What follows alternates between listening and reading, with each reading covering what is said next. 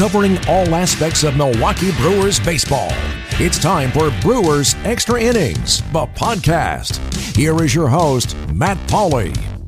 It is time for another edition of Brewers Extra Innings, the podcast, powered by WTMJ Mobile. My name is Matt Pauley. Great to have you with us as we are back with you. Took last week off for the Thanksgiving holiday, but we are back. We'll do a few weeks worth of podcast. We'll probably take a couple weeks off right around the holidays, Christmas and New Year's, and then we'll get back at it in January, full bore ahead, and hopefully at some point in time, we will actually have some baseball on-field related talk for you, as right now a lockout is officially underway. I do say this, at this point in time, this work stoppage, because it is by definition a work stoppage, at this point it is more of a footnote more than anything else, because if they don't miss any regular season games, if spring training gets started, well, then you barely even remember the fact that there was technically an off-season work stoppage in baseball, but we don't know what the future holds. So as it sits right now, we can sit here and say that baseball indeed is in a work stoppage, which it's not great. Some of the rhetoric and narratives that we have seen really from each side of this whole thing, it's just not a great place for baseball here at the moment. And I believe this, and I'm kind of limited this week in what I'm going to say in terms of the work stoppage and the labor and the lockout, because we're going to be talking about this a lot over the next few weeks. I'm going to say something here which I really do believe. I absolutely 100% believe that each side has it as a priority to be playing baseball when opening day is scheduled. Now, they also have other priorities, and those other priorities are, for the most part, in direct opposition with each other. But I do think the one area that players and owners can at least agree upon is that they don't want to miss any regular season games. So if you are looking for optimism, if you are looking for something to potentially be excited about or a reason to believe that this work stoppage and this lockout will not extend into what would be the regular season, well then the thing to hold on to is the belief that both players and owners they very much want to have the season starting on time. So that's what I would say this week, and we'll just see where things go here moving forward. It seems like they kind of pressed the pause button on the negotiations. They got together for a very small amount of time, and then the lockout started, and there were statements and press conferences from each side, and it's been relatively quiet since then, and they may just need a moment to kind of take a breath. I just don't want it to be mean-spirited, and maybe I'm coming from a really utopian place when I say that. I just don't want it to be, I want the two sides to find a way to have a spirit of working together. And maybe that's pie in the sky, probably is pie in the sky, when it comes to the relationship between players and owners and the way things have gone. And we've been barreling down this path for a while, unfortunately, and it's even connected to the negotiations that took place prior to the 60-game shortened season in the pandemic year. They've just got a lot of things to figure out. They've got a lot of things to figure out, and we will certainly discuss that more in future podcasts. This week, a conversation with Kyle Lobner coming up. Always enjoy being able to talk with Kyle. He writes weekly for the Shepherd Express, part of the content team with the Timber Rattlers as well. Prior to the lockout, the Brewers do make a move. They send away Jackie Bradley Jr., so they get out from underneath his contract. And clearly, he had just a miserable season this past year. You've heard me talk about it a million times over. I'm a big believer in track record. And Jackie Bradley Jr. is not a great offensive player, but he is clearly better than what he was this past year with the Brewers. So I say this with him going back to the Red Sox, but I would have said it if he would have remained with the Brewers as well. He's going to have a bounce-back season. He absolutely is. I don't know how much of a bounce back, but he is not going to have a repeat of what he had this past year with the Brewers. And even if he has a really nice offensive season, that doesn't make this a bad move. You don't know how much of his struggles with Milwaukee were connected to him being with the Brewers, whether it was a ballpark thing, whether it was a league thing. Sometimes there are guys who are just more comfortable in the American League or the National League. Maybe he's one of those guys. I don't know. But I expect him to go back to Boston and for his numbers to have some type of pretty major rebound. But the Brewers do get somebody back in Hunter Renfroe. And the Brewers had to get rid of two prospects who they thought very highly of in making this move. Alex Manelis, who was a local product, Oak Creek kid, and then shortstop David Hamilton, who, as mentioned, we'll have Kyle Lobner on. And as I'm recording this right now, I can tell you I've already recorded the conversation with Kyle. And he'll tell you, I'm not trying to steal his content before you hear the interview, he'll tell you the disappointment that Hamilton is no longer in the organization, and that of the 4 players involved in this trade, there is a possibility that Hamilton may end up being the best of all of them. Has the potential to be a really, really special player. Sometimes that is the cost of doing business. You want to set yourself up. You want to get out from under the contract of JBJ. You don't want to have that money, that percentage of your payroll committed to a guy that you're not sure what his offensive profile is going to look like for the upcoming season. Well, to do that and to acquire a guy who can contribute in a pretty big way at the big league level in Hunter Renfroe, there's a cost to doing that and getting out from underneath the salary. The cost is the prospect capital that goes along with that. I'll also say this, Kyle and I, one of the interesting aspects of our conversation is where Renfroe is going to hit, because he views Renfroe as a 6 or 7 hitter, a guy that's got power but can kind of be that last chance through some of your big bats to clear it. I look at a guy who can hit 30-plus home runs, and I want him maybe a little bit higher in the order.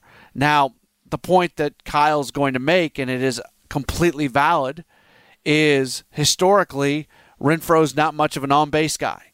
He strikes out, doesn't get on base. There's an all-or-nothing aspect to what he does, and that can be a rally killer.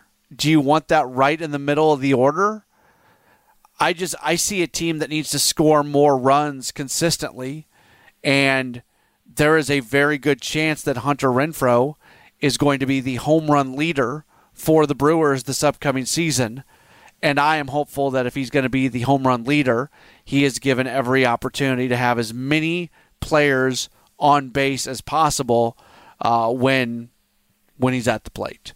So those are the fun conversations we will have much more of once baseball resumes, right? Once the lockout, once the work stoppage comes to an end, and we'll see what it looks like. I'll be honest with you. We'll see what it looks like on this podcast. In many ways, unfortunately, this kind of reminds me of what we did on this podcast during the pandemic, because there was no baseball and there was not a whole lot to talk about. And we're going to kind of be in that place. So, we'll see where things go, what kind of fun conversation. If you've got any thoughts on it, by the way, and I remember doing this during the pandemic, and I heard from some of you, and I enjoyed it. If you've got thoughts on things that you would like to hear in this podcast on a weekly basis, especially during this period where the work stoppage is officially going on, let me know, and we'll see what we can work on. But feel free to tweet at me at Matt Pauley on air, and that's probably the best way to get in contact. All right, let's get to it. This week's featured conversation is with Kyle Lobner. After every Brewers game, signing an announcement, bloggers and podcasters hit the web to give their take. Now we bring them all together. It's the Social Media Roundtable, and it starts now. Brewers Extra Innings, the podcast, is powered by WTMJ Mobile. Very happy to welcome back onto the podcast a guy who covers the Brewers for the Shepherd Express, Milwaukee Record, also does work with the Timber Rattlers. He is all over the place. You can follow him on Twitter at @ByKyleLobner, ByKyleLobner. As you might expect, it is Kyle Lobner joining us here on the program. Kyle, thanks so much for taking some time with us. How are you? I'm doing all right. How are you? I am good. It's an interesting week, and obviously we'll touch on really two different things here between a different type of deadline deal that ends up getting made, and then obviously the labor situation that's going on in baseball as well. But we'll start with the deal that the Brewers make as they're able to dish off Jackie Bradley Jr. They're able to bring in a guy who, from a profile standpoint, you would certainly think could hit a whole bunch of home runs at American Family Field. Hunter Renfroe. Clearly, the Brewers had to give up some prospect capital, make this deal work. But what was your overall thought process and thoughts on the deal that David Stearns and Matt Arnold were able to pull off just prior to the baseball work stoppage? Well, I mean, I was a little bit surprised. I think a lot of folks were to see a deal happen, this briefly before the deadline, before the lockout went into play. I was, in bed but watching TV and waiting for the deadline to become official and the lockout to go in before bed, and saw the news. And it's a little bittersweet, I think, for Timber Rattlers fans specifically, because David Hamilton is one of the two prospects that is going to Boston in the deal. And David was just a fantastic player as a Timber Rattler this year. A really great combination of a guy who is a very good defensive infielder, potentially could stick at shortstop, has absolute elite speed. On a Timber Rattlers team that had a lot of guys that were very fast this year, Hamilton was the best base stealer. A guy who can really do a lot of things with that. Had shown some power. And I think really has the potential to be a very good infielder for a long time, and I think might end up being the best player in this deal. So to see him go away was a little bit disappointing, especially when it seems like the Brewers organization's kind of top priority was not having to finish off the contract with Jackie Bradley Jr. But beyond that, it's good for Jackie Bradley Jr. and for the Brewers getting him an opportunity to go back to a place where clearly he was comfortable, giving him an opportunity to kind of get his career back on track in a place where he has experienced success before. And Hunter Renfroe is a really intriguing piece for them. Yeah. He's a guy who has a lot of swing and miss in his game, but has shown elite power, and is coming off of a career year. And so certainly the Brewers are an organization that has demonstrated the ability to take guys in and put them in a position to succeed, giving them lots of opportunities to do the things they do well, kind of protecting them from some of the things they don't. And Renfroe is a guy who would be a really solid candidate for that, a guy who has shown elite power, but really probably needs to be put in situations to maximize his opportunity for success. I am people who have listened to me for a while know that I'm a track record guy, and you talked about him coming off a career year that he just had in Boston with the 31 home runs. But that being said, it's not like he's somebody who has not shown power in his career. He played those 4 years in San Diego to open up his career, and from 2017 to 2019, he went 26, 26, and 33 home runs. So even though he's coming off a career year, he also wasn't a complete flash in the pan. He is somebody that's got at least a little bit of a track record coming in. Oh, absolutely. When you're talking about power numbers, this is a guy who has put up some really big numbers. The troubling number in Hunter Renfroe's game is that before this year with Boston, where he set a career high in this category, he was a guy with a .290 career on-base percentage. So he's a guy who's going to hit some home runs. And at American Family Field, he's going to hit probably some massive home runs. He might be the guy who hits the longest home run a Brewer hits next season. But he's also a guy who has a long history of struggling to get on base. And so Brewer fans, I think, maybe have seen a fair number of this type of player in recent years. Guys who are kind of all-or-nothing sluggers. And the Brewers are going to have to find ways to put him in positions to succeed so that they're not, relying on a guy in the middle lineup kind of day in, day out that's going to struggle to get on base, except for the times when he hits home runs. And I don't say this to pat myself on the back. I just say to say that I was kind of expecting something along these lines. From the moment the season ended, I always looked at right field as being the spot where the Brewers could add a big bat. With all due respect to third base and to first base, for whatever reason, I thought right field, and Avi Garcia did a nice job. I mean, this is not to denigrate his performance with the team, but I felt like the team could get more, and I felt like they needed more. Like, you look at what they want from an offensive profile and a run-scoring profile, it seemed like they needed one more really big bat. And we'll see if Renfroe ends up being that or not. But it feels like, and where I was wrong was I thought it was going to take some pitching for them to get it. I thought they were going to have to give up some of their major league pitching. Instead, they give up some of their prospect capital that you've already referenced.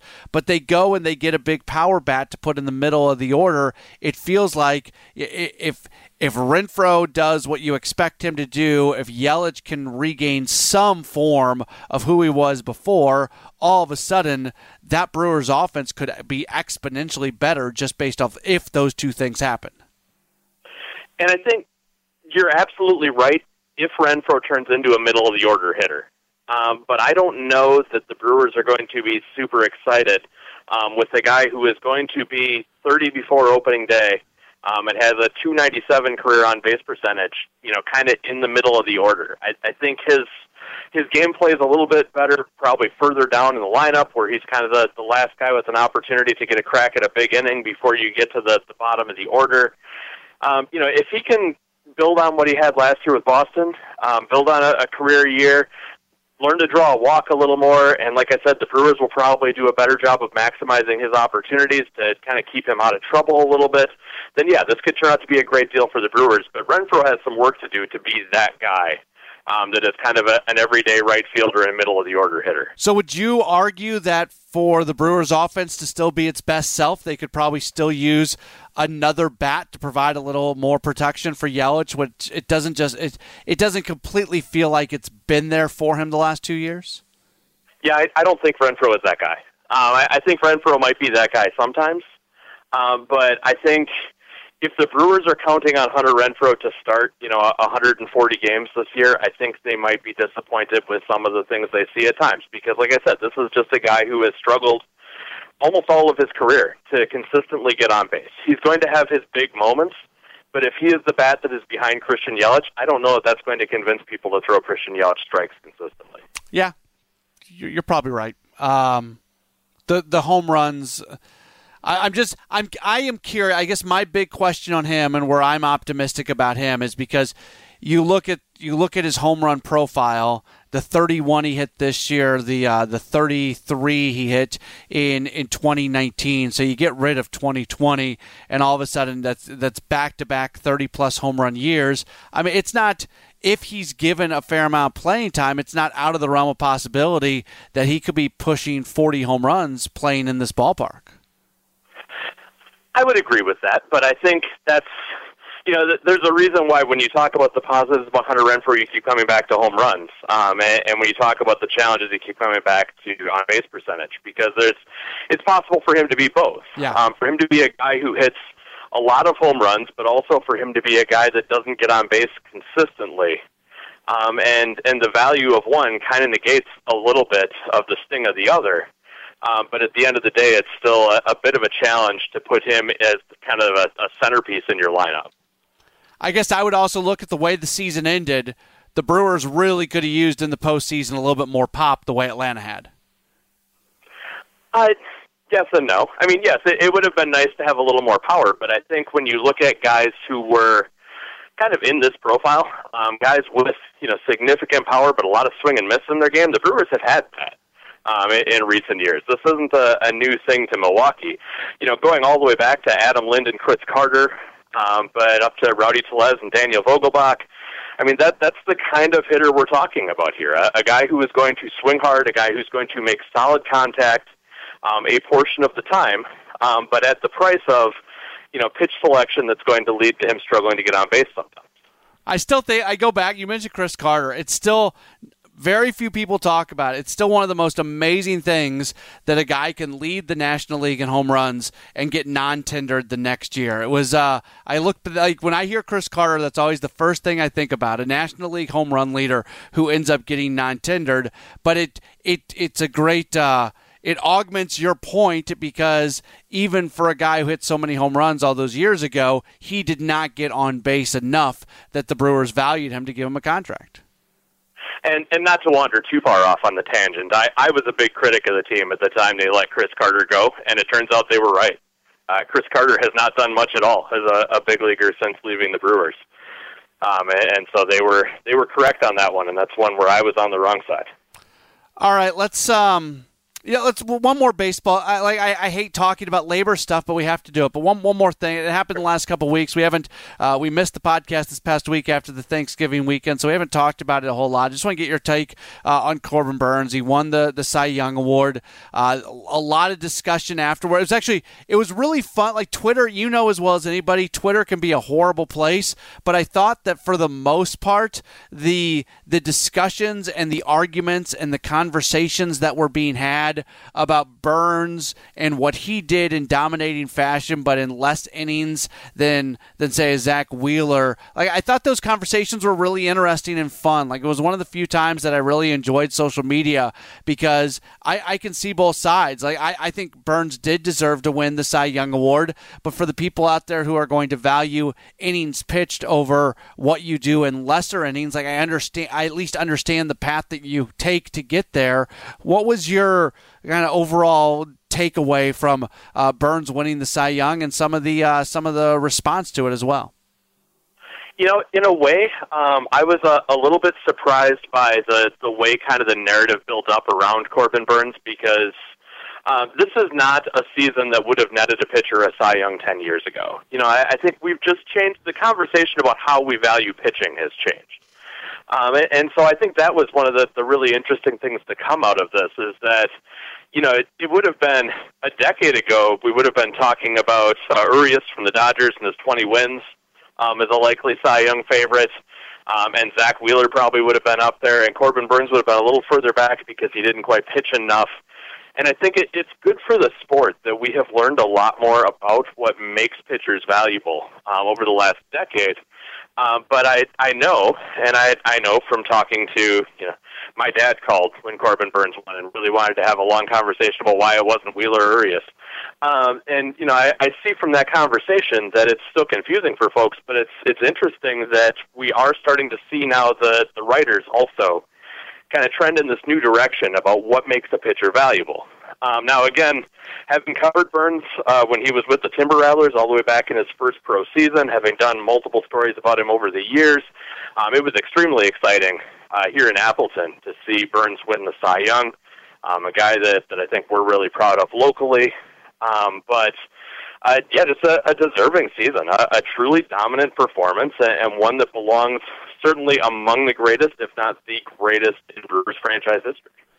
It would appear, just based off the rumblings that are out there, that baseball wants to see starting pitchers go deeper into games. One of those rules that has been tested that probably won't be part of this next collective bargaining agreement whenever it gets done, but maybe will be at some point. But one of those rules that's being tested is universal DH, but the DH only stays in the game as long as the starting pitcher is in there. The idea is to try to incentivize teams to have starting pitchers go deeper into games. I only mention that because it's clear that one of the things that Major League Baseball would like is for starting pitchers to go deeper into games. So with the idea that that's something that maybe Major League Baseball wants, do you think we circle back around on this over the next 5-10 years where maybe we do actually see something in baseball happen where they do find a way to incentivize and we start seeing starting pitchers go deeper into games where we're going to look at this Corbin Burnes Cy Young Award and say, okay, that just happened at a really weird time in baseball where starting pitchers were not going deep into games? I think it's possible, but I think, before you label Corbin Burnes as a guy who was limited by, short outings, I think it's important to remember that the biggest thing that limited Burnes' innings this season wasn't the fact that he pitched short outings. It was the fact that he only pitched every sixth day most of the year. And so if you start to see starting pitchers go deeper into games, I think one of the lasting legacies of that is going to be that you're going to see more and more teams using their aces less and less often. Because you're going to see teams go to a six-man rotation to get guys an extra day of rest to recover from that. And so I don't know what's better for baseball. If the elite starting pitchers pitch more often but less, or if they go, maybe 7 innings but only every 6th day. Unless you really time it right, you may not see them if you buy tickets for a game. Certainly it's a challenge. And I think, relief pitcher usage is a thing that I think a lot of folks would agree has made the game certainly drag on a little longer and perhaps a little less exciting. Seeing kind of the chain of anonymous 5th and 6th and 7th inning guys every day. But I think at the end of the day, I'm not entirely sure that there is a hard and fast rule that could be used to make sure you see the best pitchers more often. I don't know. I think at the end of the day, teams are going to value winning, and they're going to value keeping their guys healthy more than they value kind of the aesthetic nature of the value of pitching someone like Corbin Burnes more often. And really, for Brewers fans, I think Brewers fans would much rather win more often than have teams, kind of bend their approach to meet a certain aesthetic. Yeah, and he also spent some time on the COVID list. That's another area where he lost some innings too. So you're right. I mean, he did.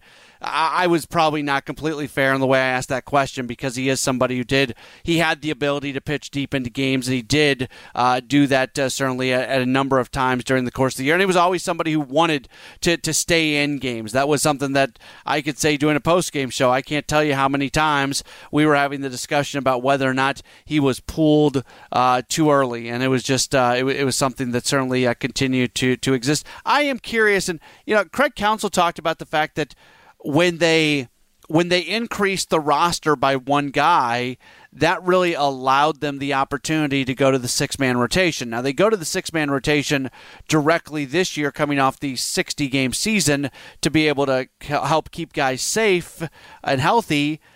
But now that they've done that for a year and the success that they had, they still have the 26th roster spot. I do wonder if the Brewers and if other teams, and I think you alluded to this a little bit a moment ago, are we moving towards a point where more and more teams, if not a 6-guy rotation, at least the 6-day rotation where you use a 6th guy in situations where you don't have an off day? I think some teams certainly will. I think the Brewers demonstrated this year that it can be successful, but there's really 2 elements that play into it. One is that, yes, the roster spot that you mentioned makes it more feasible to do so, but you still need to have the organizational depth to make that work. A big part of the reason the Brewers were able to do it this year is because they got big performances from guys like Eric Lauer, who, when he was coming out as the 6th guy in the rotation, was not a setback, from the guys who were in front of him. And so they had 6 guys who could go out there and take the ball and give them an opportunity to win every day. The decision to go to a 6-man rotation would have been a different conversation, and a 6-man rotation would have been significantly less popular if that 6th guy who was going out there was either a guy who was only going to throw an inning or 2 or a guy who had an ERA of over 6. Then it would look like you're punting every 6th day. And so I don't know that you will see every team go to a 6-man rotation because I don't know that every team has 6 guys who can put them in a position to win like this. But if you have the organizational depth and the good fortune to have pitchers who can do it, the Brewers have clearly demonstrated that this provides an awful lot of value in terms of keeping your pitchers sharp, keeping them ready to go down the stretch, and keeping them healthy. And that's a big part of the game. All right, let's do it. Let's get into the work stoppage. It is technically a work stoppage. If they don't miss any regular season games, then this is just going to be a footnote and nothing more than that for most people.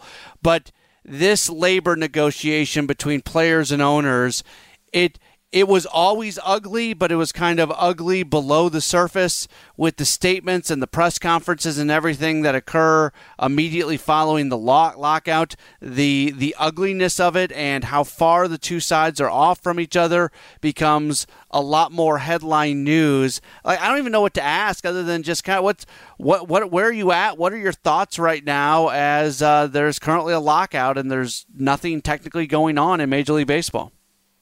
Yeah, I mean, as you mentioned, this has been bubbling for a long time. I think, there's been a long-standing narrative regardless of how true it is, it's been out there and it's been prevalent that the players gave up way too easily 4 years ago before the last collective bargaining agreement, and kind of set the stage for a really ugly discussion around this one, because players are angry for a variety of reasons. Owners got away with a lot a few years ago, and so there's kind of a big shift needed, at least in the eyes of the players, to get back to even footing. And so I think, it's unfortunate, and I was holding out hope for the, maybe 1% outcome that the day before the lockout went into place, the two sides would maybe sit down in a room and hammer something out because there is a lot of money on the table. But with that said, it's not surprising that we've reached this point. I think the players would tell you, or at least some of the players would tell you, that this discussion has been a long time coming, and is at least in part a reaction to a conversation that should have happened 4 years ago and didn't. I still think at the end of the day, we're going to end up with something closer to a footnote in baseball history than a major storyline in baseball history this winter. I still think everyone is better off playing baseball than not playing baseball. And so I think that once we get to, February or March, and we're getting to the point where spring training should have been going, I think you will see both sides kind of look at themselves and realize that they need to figure something out. But with that said, I think it might be a long couple months till we get there. And I don't expect a resolution to this to happen, certainly before the holidays, and probably not before it has to. It always seemingly has been the players who have blinked first. The players have a bit of a war chest here, and it seems like they don't want to do the blinking. Is this the year where owners blink first, or we've heard reports that the owners there's never been more solidarity amongst owners when it comes to labor negotiations, and they even, they were throwing out things like not giving cost of living increases when it comes to pensions, which seems like a really weird thing to kind of start with. Like, it just, I guess my question is somebody's going to have to blink, even if the second blink comes a half second later, and I don't know which one of these sides is going to end up doing that because the players so badly don't want to do that. Yeah, it's going to be a real challenge for one of these sides to admit that they need to take a step towards the other, because it doesn't seem like either is interested in doing it at all right now. I do think one of the challenges in past labor negotiations, and you've been in clubhouses more often than I have over the years, so you know this better than I do. The veteran players in the clubhouses are almost always the leaders in clubhouses. They're almost always the people that guys defer to. And veteran players, for the most part, have been extremely well served by the last few collective bargaining agreements. And the younger guys have kind of gotten the short end of the stick. But when you see the rhetoric of a player like Max Scherzer, for example, who is a union leader, Max Scherzer has made his money for his career. Max Scherzer has made his money twice over. And it would be understandable from a self-interest perspective if he went into these negotiations and served himself well and got a deal that worked for him and then got out of there. When you hear someone like Max Scherzer talk about the importance of making sure the next generation has it better than he did coming up, that really implies that the union is not as divided as they have been, and that there's not as much of an impetus for them to kind of sell out some guys to make it good for others. And so that's going to be a real challenge from a negotiation perspective. And I think, it's one thing for this conversation to happen publicly, but the biggest thing that I think is going to be a challenge for both sides going through this is going to be how they have that conversation with the general public. Because at some point next year, there's almost certainly going to be baseball. If there's not baseball, it's a different kind of disaster. But assuming there's going to be baseball at some point next year, the players are going to be the product once again. And so as the owners go through this winter, and this is going to be the topic of my article tomorrow at Shepherd Express, the owners need to be really careful that the way they're talking about the players doesn't detract attention or detract interest from the game itself. Because every time you see the owners come out in one way or another say the players are unreasonable, the players are deluded about all of this, it really just kind of takes some credibility away from their own product. And so, the future of the game kind of depends upon, the short-term future depends upon their ability to reach an agreement. The long-term future of the game is being written right now, too. And it's being written partly in the policies that's going to come out of this, but it's also being written in the narrative they said about each other this way. Yeah, you're right. It's in a way, there are some similarities to arbitration hearings, where as a team you want to be careful about what you say about this player, that basically your job is to go trash to be able to pay them less money. It's these things exist in baseball that just don't exist for the most part in other sports. Yeah, and I think, baseball hit kind of a dark age after the 94-95 strike, and a lot of it was, bitterness over a canceled World Series and a lot of fan disappointment there. But a big chunk of it was that the narrative of a lot of folks that winter was just that the players were wholeheartedly wrong.